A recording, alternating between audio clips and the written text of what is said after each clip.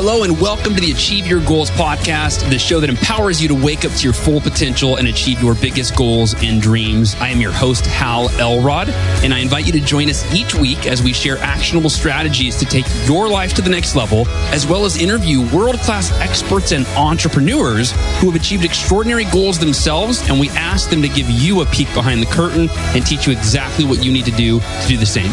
Ready? Here we go. Hey, Goal Achievers, this is Hal Elrod, and I wanted to take just a quick second to let you know, actually, you know what, this will probably be more like 2 or 3 minutes, but just a minute or 2 or 3 to let you know that this episode of the Achieve Your Goals podcast is brought to you by the Best Year Ever Blueprint live experience. And if you have never been to the Best Year Ever Blueprint, or you have questions about it, I'll take just a couple of minutes here to tell you what this is all about. First and foremost, it is our annual event. This will be our fifth annual Best Year Ever Blueprint. It's in San Diego, California. People fly in from, I think last year, 16 different countries all around the world for this really once-in-a-lifetime experience. And to give you an idea, I go to a lot of events. I go to events for entrepreneurs. I go to personal development events. I go to events with my wife for couples. I go to all sorts of events. And the Best Year Ever Blueprint, I can say without even any hesitation, it's unlike any other event that I or probably you have ever been to. And I think that all of our attendees, who most of them come back year after year after year, they will tell you the same. And I want to give you kind of a high-level overview of what makes Best Year Ever Blueprint unlike any other event. Most events, if you've been, you go and you listen to speakers and you take notes. Well, we bring in some world-class speakers, some 7-figure and 8-figure entrepreneurs, some world-renowned experiential trainers, some great keynote speakers. There is some of that there, but that's not what makes Best Year Ever Blueprint different or special. That's a very small part of it. It is a scientifically designed event that invites reflection, awareness, and reconnection with your highest self. It is artfully engineered with nature, with live music, movement, and space to help you amplify your most powerful strengths and harness your brightest future. It is collectively empowered by the intelligence, humanity, and impact that the global Miracle Morning community and listeners of the Achieve Your Goals podcast have come to stand for. And in terms of who it's for, it is for individuals who are ready to take any or every area of your life to the next level of accomplishment, fulfillment, and purposeful progress. It's also for entrepreneurs who understand that they are already fully capable. You just need one insight, one aha, one discovery to unlock your full value creating potential. And it's for leaders of organizations and communities who want to experience firsthand and learn from the best experiential facilitators in the world on how to bring out the best in others, in those that you lead and those that you love. And finally, it's really just for anyone who believes in the power of community and are ready to learn in an environment where everybody belongs. And I'll close with just a couple of thoughts. These are a few comments that I pulled off of Facebook from people that have been to Best Year Ever. One is Stephen Christopher, CEO of Sequus. He said that since coming to my first Best Year Ever Blueprint, I'm already halfway done with the book and I've experienced over 500% growth in my business. Delynn Cooley said, I was at your event, a small town girl from Wyoming. I immediately felt pure, unconditional, genuine love by everyone and for everyone. It was the most amazing experience I've ever had. And finally, Shane Brockman said, was one of the best weekends we've had as a couple relative to her and her husband, Ted. She said, BYEB, Best Year Ever Blueprint, should be hyped as better than marriage counseling to bring couples closer together, worth every single penny. So whether you're an entrepreneur, an individual, a couple, a leader, this is an event that really can be a game changer. And that's all I'll say about it today. Go to bestyeareverlive.com to get all the other details and see if it's a good fit for you. See if the dates work out December 7th through 9th, San Diego, California. And we'd love to spend 2 or 3 life-changing days with you. 2 being the main event, and then there's an entrepreneur day that is optional if you want to become, if you're an entrepreneur and you want to be a part of that. So check out bestyeareverlive.com, and I sincerely hope that it's a good fit for you and that we'll see you in San Diego for what is sure to be another life-changing, unforgettable weekend together. So today we're going to dive into this interview. I'm excited for this. This is Akshay Nanavati. And Akshay was referred to me by a friend. I did not know this man until I interviewed him. And what you're about to hear was one of the most fascinating conversations. I was just enthralled to the point where at the end of it, I asked you, I said, hey, I want to meet you in person. Like I became a fan of Akshay very quickly. I think you will too. And I even, after we got off the podcast, I said, hey, mark your calendar for, if you're in the country next December 2019, we've already got our speakers lined up for this one, but I'd love to have you, consider speaking at the Best Year Ever Blueprint in 2019. So anyway, I'm a huge fan of Akshay. I think you'll find out why here in just a couple of minutes. So it is my pleasure to introduce you to Akshay Nanavati. All right, goal achievers, what's going on? This is Hal Elrod. Welcome to another episode of the Achieve Your Goals podcast. I, as always, really appreciate you tuning in. And today you're in for a treat. The topic today and my guest, it's a topic that's very near and dear to my heart. In fact, it's kind of very closely related to what I speak on when I go speak at events and conferences and that sort of thing. My guest today is Akshay Nanavati, and Akshay is a Marine War veteran, an ultra runner, an entrepreneur who has overcome drug addiction, post-traumatic stress disorder, depression, and alcoholism that pushed him to the brink of suicide. And his book, Fearvana, which was endorsed by the Dalai Lama, and it rhymes, Fearvana, Dalai Lama, but it's an actionable guide on how to transform fear and struggle into, I love this, boundless bliss. And the purpose of our conversation today is really to help you find the gift in all of our seemingly negative emotions like fear, stress, and anxiety in order to leverage them as fuel to achieve your greatest goals. I'm pumped for this. Akshay, welcome to the podcast. Thank you for having me, my friend. Pleasure to be here. Yeah, man, congrats on everything, just on your success, on the book taking off. I know you published it a year ago, and now you're in talks with traditional publishers. And yeah, Fearvana, I was looking on Amazon. It's, you've got 61 reviews, 5 out of 5 stars, and it's, just people are loving it. Their lives being transformed. So congratulations on your work making a huge impact. Thank you so much. I'm very blessed to be able to be here and to touch these lives all over the world. Very cool. Well, let's just start with your story. I want to know, what is your story, and leading into how did you utilize your story to come up with the concept of Fearvana? Yeah. So it kind of began in high school. I was born in India. I moved to the US when I was about 13. Soon after that is when I got pretty heavily into drugs. And, me and this one other friend were the first in our group to start going into hard drugs. And he is no longer alive today. I ultimately lost 2 friends to drug addiction and was very much headed down that path myself. And one day I saw the movie Black Hawk Down. Have you ever seen it, Hal? It's been a long time, but yeah. Powerful war movie. It's based on a true story. And that movie just triggered something in me about this very selfish and meaningless existence I was living, and the power of humanity, to the courage that we can sacrifice our lives for other human beings. And so almost overnight, I stopped doing drugs, decided to join the Marines. It took me about 1.5 years because I have a blood disorder that 2 doctors told me would kill me in Marine Corps boot camp. So I had to sort of fight my way into the Marines. But the Marines is when I first started learning the value of struggle, like the gift of fear, and how adversity is such a beautiful thing, because Marine Corps training obviously wasn't easy. Sure. And after going out of boot camp, I started, nature became my playground to explore my limitations. I went mountain climbing, cave diving, skydiving. I used to rock climb 80-foot walls without rope, all of it. And then in 2007, I was deployed to Iraq as an infantry Marine. Where out there, one of my jobs was to walk out in front of our vehicle convoys and look for improvised explosive devices before they could blow up our vehicles. So, somewhat dangerous job. Risk of being blown up every time, is that? Exactly. It was, because if somebody was going to get hit with that IED, guess who it'd be, right? Like it'd be me and the other guy walking and clearing the area before the vehicles came through. So once again, you learn out there how to engage fear, how to thrive in a position of adversity. But to be honest with you, the toughest battle really was after I got back. Struggled with survivor's guilt. I was diagnosed with PTSD. And that's when I really hit depression, started drinking myself into really, really dark places. So one day, after just 5 days of binge drinking, I woke up and thought about ending my own life.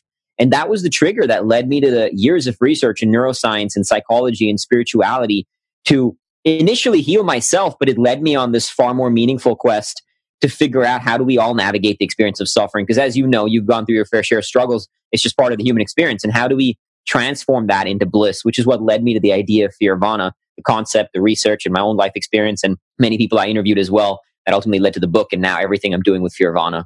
When you hear the story, you connect bliss with fear. The Fearvana title now it has so much more meaning to me. Yeah. Now, what age did you say you moved to the U.S.? Was that 14?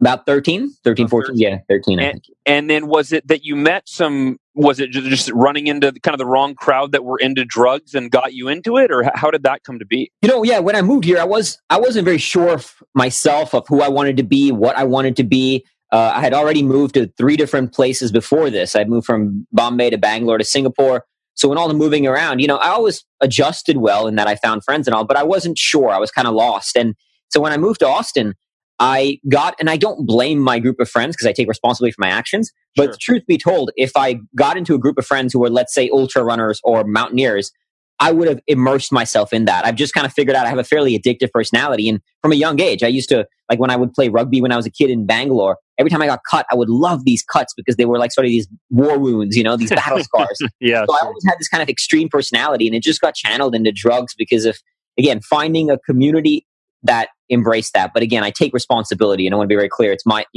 however, with that said, a different community, and it might have gone a different path, but no regrets.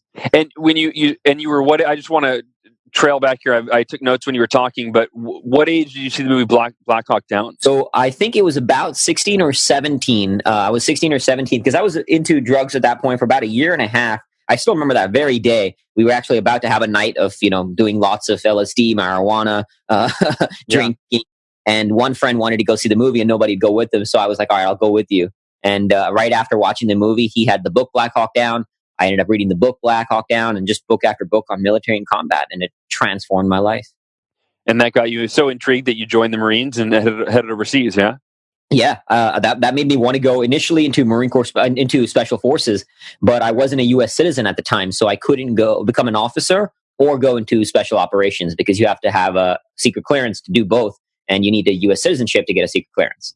So I just thought, okay, I'll go Marine Infantry, and later on I would go Special Operations. But obviously that path changed as well. So I want to bridge the gap for me and personally, and for our listeners, of how you got from there to exploring the concept of Fearvana, or even preliminary ideas, concepts, ventures that led to that. So take us from that. Take us from you came back from the war, you became an alcoholic, if I'm understanding correctly, dealing with post-traumatic stress disorder, and then walk us through kind of what Sure.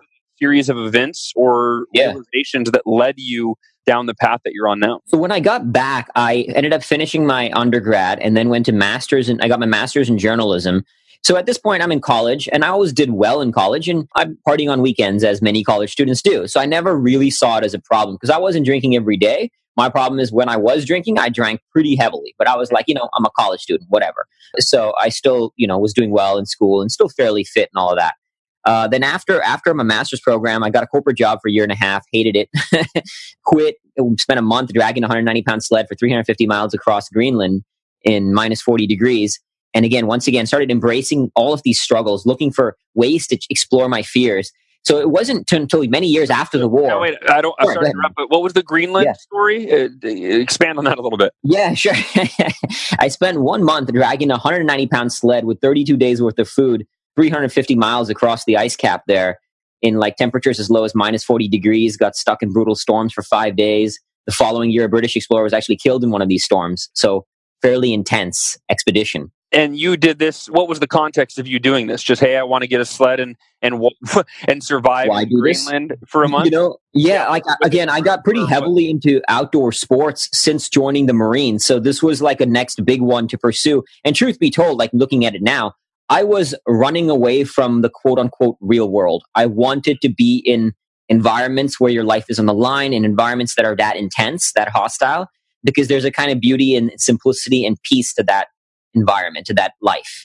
Yeah. And so I was seeking that. I was running away from myself. Like today, I still do something similar, but I'm doing it from a very different place of consciousness, right?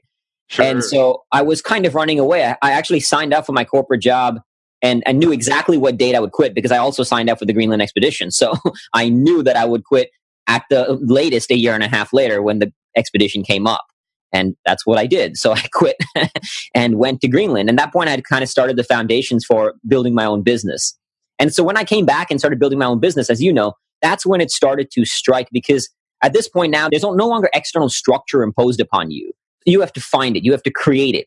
And when that happens, you start leaving room for the demons to rise, if you will, because now there's that freedom. There's that freedom of space, freedom of time. And with that, there's, those demons can rise. And soon after that is when I was then diagnosed with PTSD by the Veteran Affairs Administration, which I even went over there because, to be very frank, my wife and I were having some problems. And to be honest, it was like physical problems. And to be honest with you, there was nothing wrong with me physically. It was clearly psychological. So my wife was like, why don't you, go get it checked up? And when I did, that's when they diagnosed me. And that's when it led me into like kind of deeper and deeper into the darkness. And to be honest with you, I loved like the people there. I think they're great human beings, but I think the way that they were operating the therapy was from just a very bad playbook.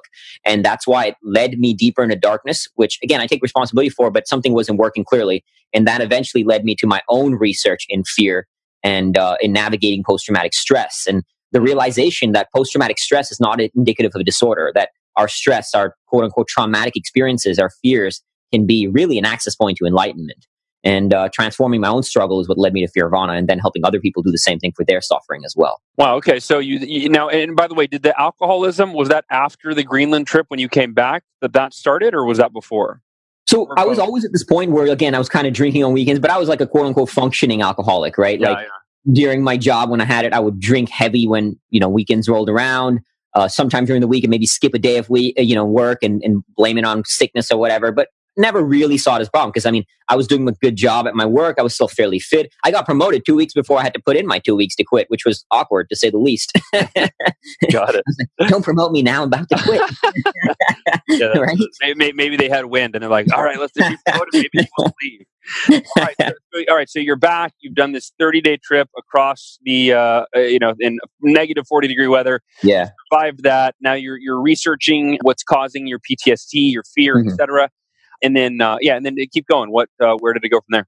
So when I hit that low moment, again, I would, so when I didn't have the structure of a job to kind of force me to, let's say, show up to work at 9 a.m., so to speak, I now had my own job, right? So you know how it is with your own job. You could kick your feet up, sit on a couch all day for one day, and it potentially could not be the end of the world because you're imposing your own structures. So when that happened, slowly 2 days of drinking would start becoming 3, and then maybe 4. And then eventually, I got to a point where I was drinking like a liter of vodka a day, and I would wake up and drink until I pass out, wake up, drink, put on movies, put on TV, something to numb the chaos of consciousness, something to silence my mind. And after 5-6 days of this one day, because I would go through this for 5 days or 6 days, and then eventually, obviously, it just got so bad that I'd be like, all right, what am I doing? I got to slow down and get back to work. And then all that kind of thing. And then eventually, though, after one of these cycles of drinking and sobering up, I just woke up, still see the couch next to me, woke up and thought to myself, there's no point going on. And let's just walk over to the kitchen, pick up the knife and end it all. And because this pattern would never change. And that was a shock to me that I would even think about ending my life. Like it blew my mind that I had gotten so low. I consider myself someone with some fair grit, some resilience. I'd gone through these challenges before. Joined the Marines when 2 doctors told me it would kill me. And not only did I survive the Marines, but I graduated infantry school as the honor graduate, so I thrived in it and always did well at anything I put my mind to. So it shocked me that where I had become was a vast different, like a 180 between the self-identity that I had for myself.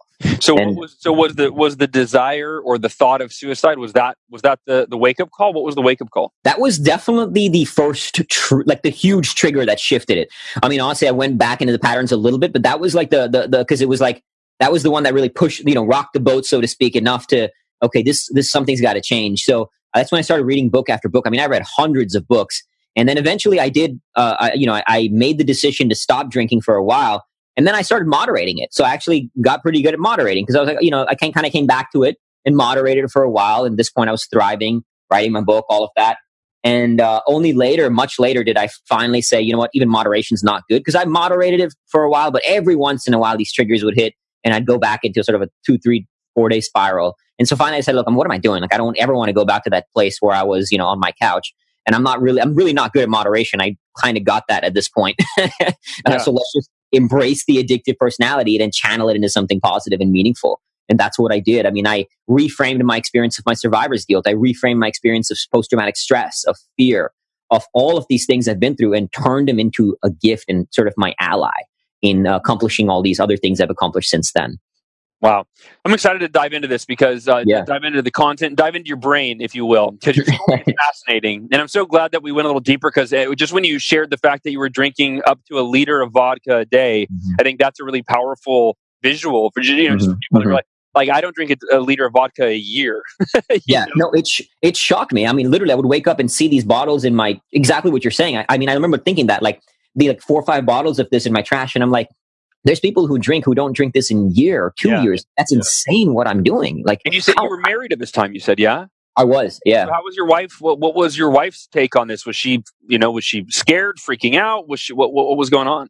I mean, sometimes I would do, like, it would go really in heavy when she wasn't there. Like, sometimes, let's say she was traveling to India, our families are in India, or something like that. But even when she was here, I would sneak, like, I would find ways to hide it because I was always a late night worker. So I would be like, okay, so when she'd go to bed, I'd have my bottle of vodka hidden under the bathroom cupboard kind of thing, to pull it up.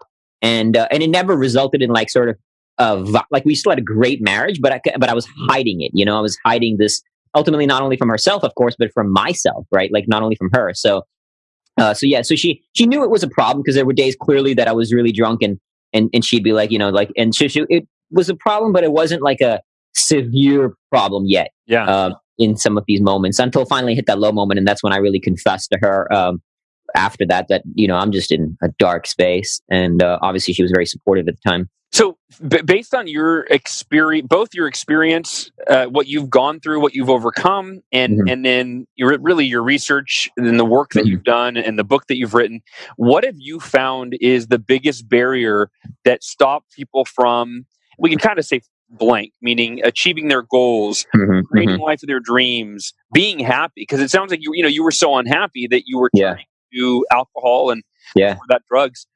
What's the biggest barrier that's holding people back from what it is that they really want? Yeah, love it. Awesome question. To me, fundamentally, the biggest barrier that stops us from getting our goals, from living a happier, meaningful life, is our relationship to struggle, or our relationship to suffering, as I like to put it. The most important thing we can do to improve our lives is to develop a positive relationship to the experience of struggle. Because here's the thing, how, like, if we don't, when we seek out something meaningful, we're going to have to struggle to achieve that goal. Writing a book was one of the hardest things I've ever done. Running ultra marathons, building a business. These things are hard. And when we learn to develop a positive relationship to that struggle and find joy in the struggle, we are more likely to succeed at our goals, but we're also more likely to enjoy the journey. So it's not only that struggle we're seeking, it's also the struggle that life throws our way. Like now, again, I've developed a positive relationship to my experience at war, to my struggles of that. Like, as a quick example, right now, as I sit next to you, I'm looking at this poster of my friend that I lost in the war. And it says, "This should have been you. Earn this life." So my guilt became my ally. I developed a positive relationship to it, because that's the huge problem. We demonize emotions like fear, stress, anxiety, guilt, anger. We say these are quote unquote negative emotions, but there are no bad or good emotions. There's just emotions. And we can do whatever we want with these emotions. We can choose how to transform them and make them work for us in any way. And when we develop a positive relationship to the hard emotions, to the quote unquote negative ones, the ones that do require some struggle, we can ultimately achieve anything, and then also just enjoy the ride more, because it's going to be hard. You know that. You've gone through struggle, and whether we seek it out or not, life is going to throw struggle our way. And if we learn to smile in the face of it, nothing can stop us anymore.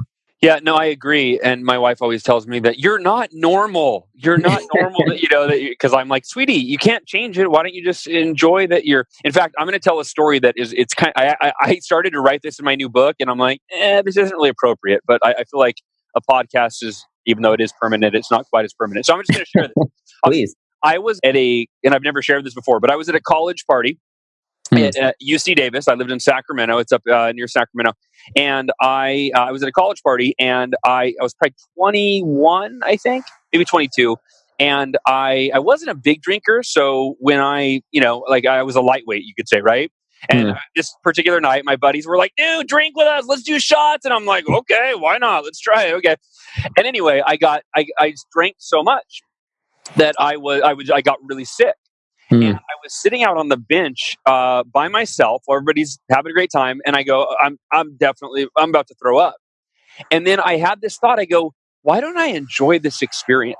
Why don't I, instead of wishing that I didn't drink so much and being sick, and I guess right now, as I'm saying this, I could say, well, you don't want to condition yourself to enjoy doing things that you shouldn't do, right? That's a whole different conversation. But here's the point. Something that normally you'd be like, oh God, this is terrible. Oh, like no one likes throwing up, right? I Yeah, don't know anyone. yeah, I've never met anyone that no, enjoys throwing up. I fun. personally, I don't like it at all. Yeah, And I thought, since I can't change that I'm about to throw up, what if I am just try to experience really intense gratitude, not for the throwing up, but just for life while I'm mm, throwing up, and just enjoy and just smile. So I sat there heaving. It was disgusting. It was horrible, but I was smiling, and and I was genuinely. It's kind of was like a test, and I think you do this to yourself with all your ultra running, right? yeah, Where you're going. Let me figure out how to enjoy the most unenjoyable things, yeah, right?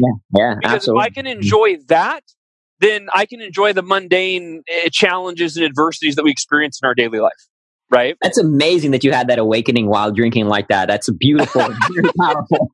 I think the awakening came Yeah, before, and I just luckily remembered it. I was conditioned to accept all the things I couldn't change and find the best in situations. I But love it, man. That's yeah, amazing. That's yeah, amazing. But yeah, totally relate. That's exactly why I love ultra running. I mean, ultra running. I mean, and I think you've done some of your own ultra running adventures too. But what I love about it I is did one and checked it off the bucket list. Yeah. nice, awesome. So you know the pain that it entails, Oh but yeah. the beauty in rising above that. Like to me, what I love about it is it really is this microcosm for the entire spectrum of the human experience. You got these intense highs and intense lows, and in everything in between. And it becomes a microcosm for just life, and that's what I really really enjoy about it.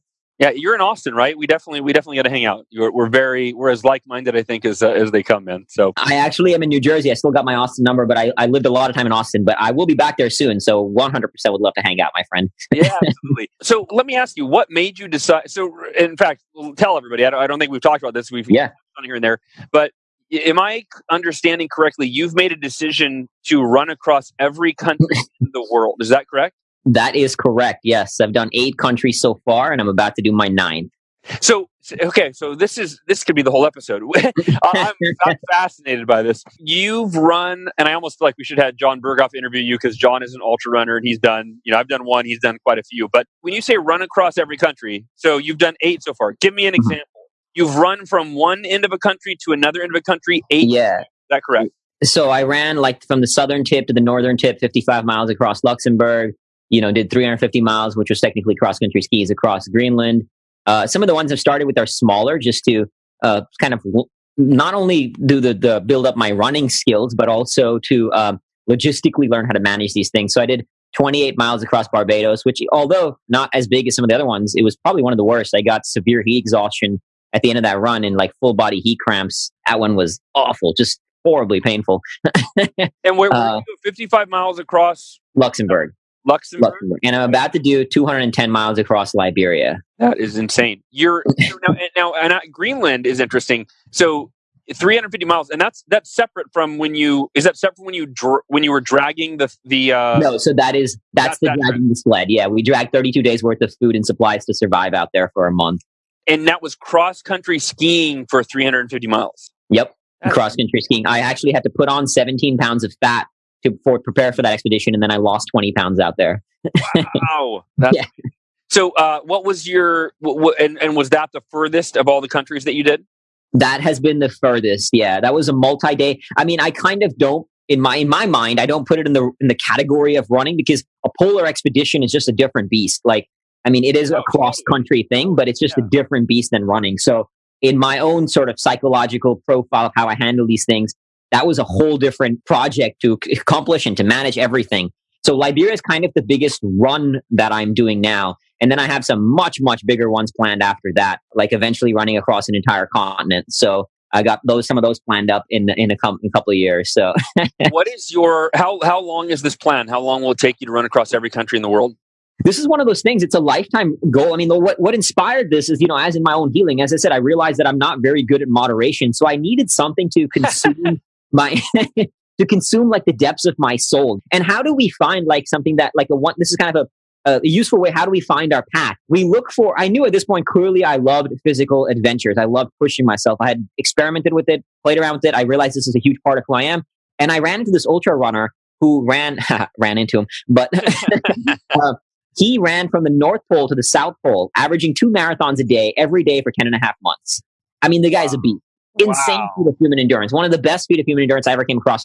So when I saw what he did, it was like, wow, if he, because I come from a mindset that if one person can do something, anybody can do something, right? So as you can relate, obviously. So I saw that and I was like, okay, if he can do that, I'm going to run across every country. And that trigger kind of sparked something. And I wanted something to consume the entirety of my spirit, to become obsessed over. So this project is a lifelong project. It's one of those things that I don't know if I will cross every country by the time I die, but the journey itself is the destination. And even if on my deathbed I've crossed 50 or 100 or 150, it'd be kind of worth it. Well, and, it's a great point that the purpose of a goal is not to reach the goal, it's who you become in the pursuit, right? Absolutely. So, absolutely. You hit every country or you only do 49, I mean, whatever, right? It's like, it's the process that develops. Yeah. It's already transformed me. It's led to so many things. Like with Liberia, what we're doing is we're using the run to bring water to those that need it across the country. We're actually distributing water filters along the run because the country went through a brutal civil war for 15 years. So I'm working with the gentleman out there who helped rescue 20,000 child soldiers during the Civil War. Amazing human being. And working with him to distribute water, we're helping to raise funds to build the first sustainable school in post-war Liberia. So running is one of my vehicles of service. Really, there's two. There's running and entrepreneurship, and running is one of the major ones. So I'm just using my vehicle now to serve in any way I can. Yeah, fantastic. So let's talk about the book Fearvana. I just added it to my shopping cart. I'll be ordering it as soon as we hang up.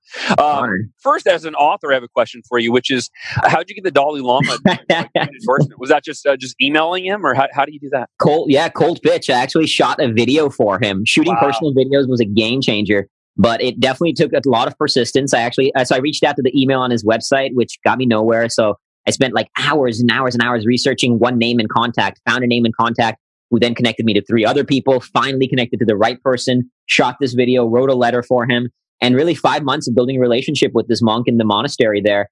And, like one important point on this for anybody listening, the whole time I was doing this, I'm constantly having the self-doubt that, they're going to think my book is garbage. They hate me. That's why they're not responding to my emails, all of this stuff. And the real point is that it's okay to have that voice, but you don't have to listen to it, Yeah. So that voice was there, but I continued to rise above it. And 5 months of building a relationship with this gentleman, and he sent me this beautiful email saying, considering everything you've been through and your genuine desire to serve, I'll press your case. That's exactly what he said. And then he sent me this letter, and I got this letter that we framed and put up in our house from His Holiness with his seal and his signature. He ended up writing the foreword. I only asked for like a one-liner testimonial, but he wrote the foreword for the book. So it was just a huge blessing. It's been a tremendous blessing. And look at the effort, right? For anybody listening, that's extraordinary effort to achieve that goal of 5 months of relationship. You missed the initial, didn't get responded to the first emails that you sent. So you recorded a video, you wrote a letter, you kept pursuing until you achieved the goal. So the book is called Fearvana, The Revolutionary Science of How to Turn Fear into Health, Wealth, and Happiness. Who's this for? I mean, other than everybody, of course. This is universal for everybody. But what is, if someone's listening, what are they going to get out of this? Why should they read this? Everybody navigates the experience of fear, stress, and anxiety in their life at some point or the other. And this book is about transforming that experience. Whether you're an entrepreneur, you're an athlete, you're a student, you're a parent. I was writing, obviously, as we all do, we look at your message. So in the categories of where I see myself, right? An athlete, an entrepreneur, a veteran who's gone through all these things. But it'll help you transform that experience that the world tells us is negative. I mean, how often do we hear people say things like, be fearless? We attach a disorder towards like stress and anxiety. We say, eliminate your stress, manage your stress, how to do things easily. And that stuff never works. Like just a quick anecdote about that. I mean, I worked with this client who said, I'm just waiting for the fear to go away so I can quit my job and start my business. And that's why you're laughing, right? Because I told you that's your problem. You're waiting for the fear to go away. It won't. Instead, how do you use it? And that's what this book will help you do, is transform that quote unquote negative emotions into your gift, into an ally to help you accomplish your goals. Beautiful, man. Well, Akshay, this has been a fantastic conversation, man. One of my favorites that I can remember in recent time. Honored, brother. Yeah, dude. Thank you. I feel, I think that we all like-minded people, right? And I feel like you and I are two peas in a pod, brother. Yes, sir. So the book, best place to get it on Amazon, I'm assuming. I see Kindle, audiobook, and paperback. Yeah. Any other way for if somebody wants to follow up with you, get a hold of you, like you are their Dalai Lama, they want you to write the foreword to their book. What's the best way to connect with you? Fearvana.com. You can find me on there. Reach out to me personally. I respond to all my own emails, akshay@fearvana.com. And all the profits from the book are going to charity. And right now they're focused on building that school. So, so it, not just the book itself will hopefully help, but what we do on the back end will help others as well. Beautiful, man. Well, I love your mission or missions. It sounds like there's quite a few. What? How old are you right now, by the way? 33. 33. Okay, got it. Yeah. So you've been through a lot, my friend. Cool. Well, Akshay, appreciate you. By the way, for everybody listening, the book is Fearvana. I want to spell that for you. Fearvana. Fearvana. Goal Achievers. I hope you enjoyed this conversation with Akshay as much as I did. We may have him on again because I had so much fun talking to him. So love you, appreciate you. Thank you for being a listener, a loyal listener of the Achieve Your Goals podcast. And I will talk to you very soon, my friends. Thanks for listening. To learn more about the Achieve Your Goals podcast and to get access to today's show notes, transcript, and exclusive content from Hal Elrod, visit halelrod.com/podcast. Thanks again for joining us. Be sure to tune in next week for another episode of the Achieve Your Goals podcast.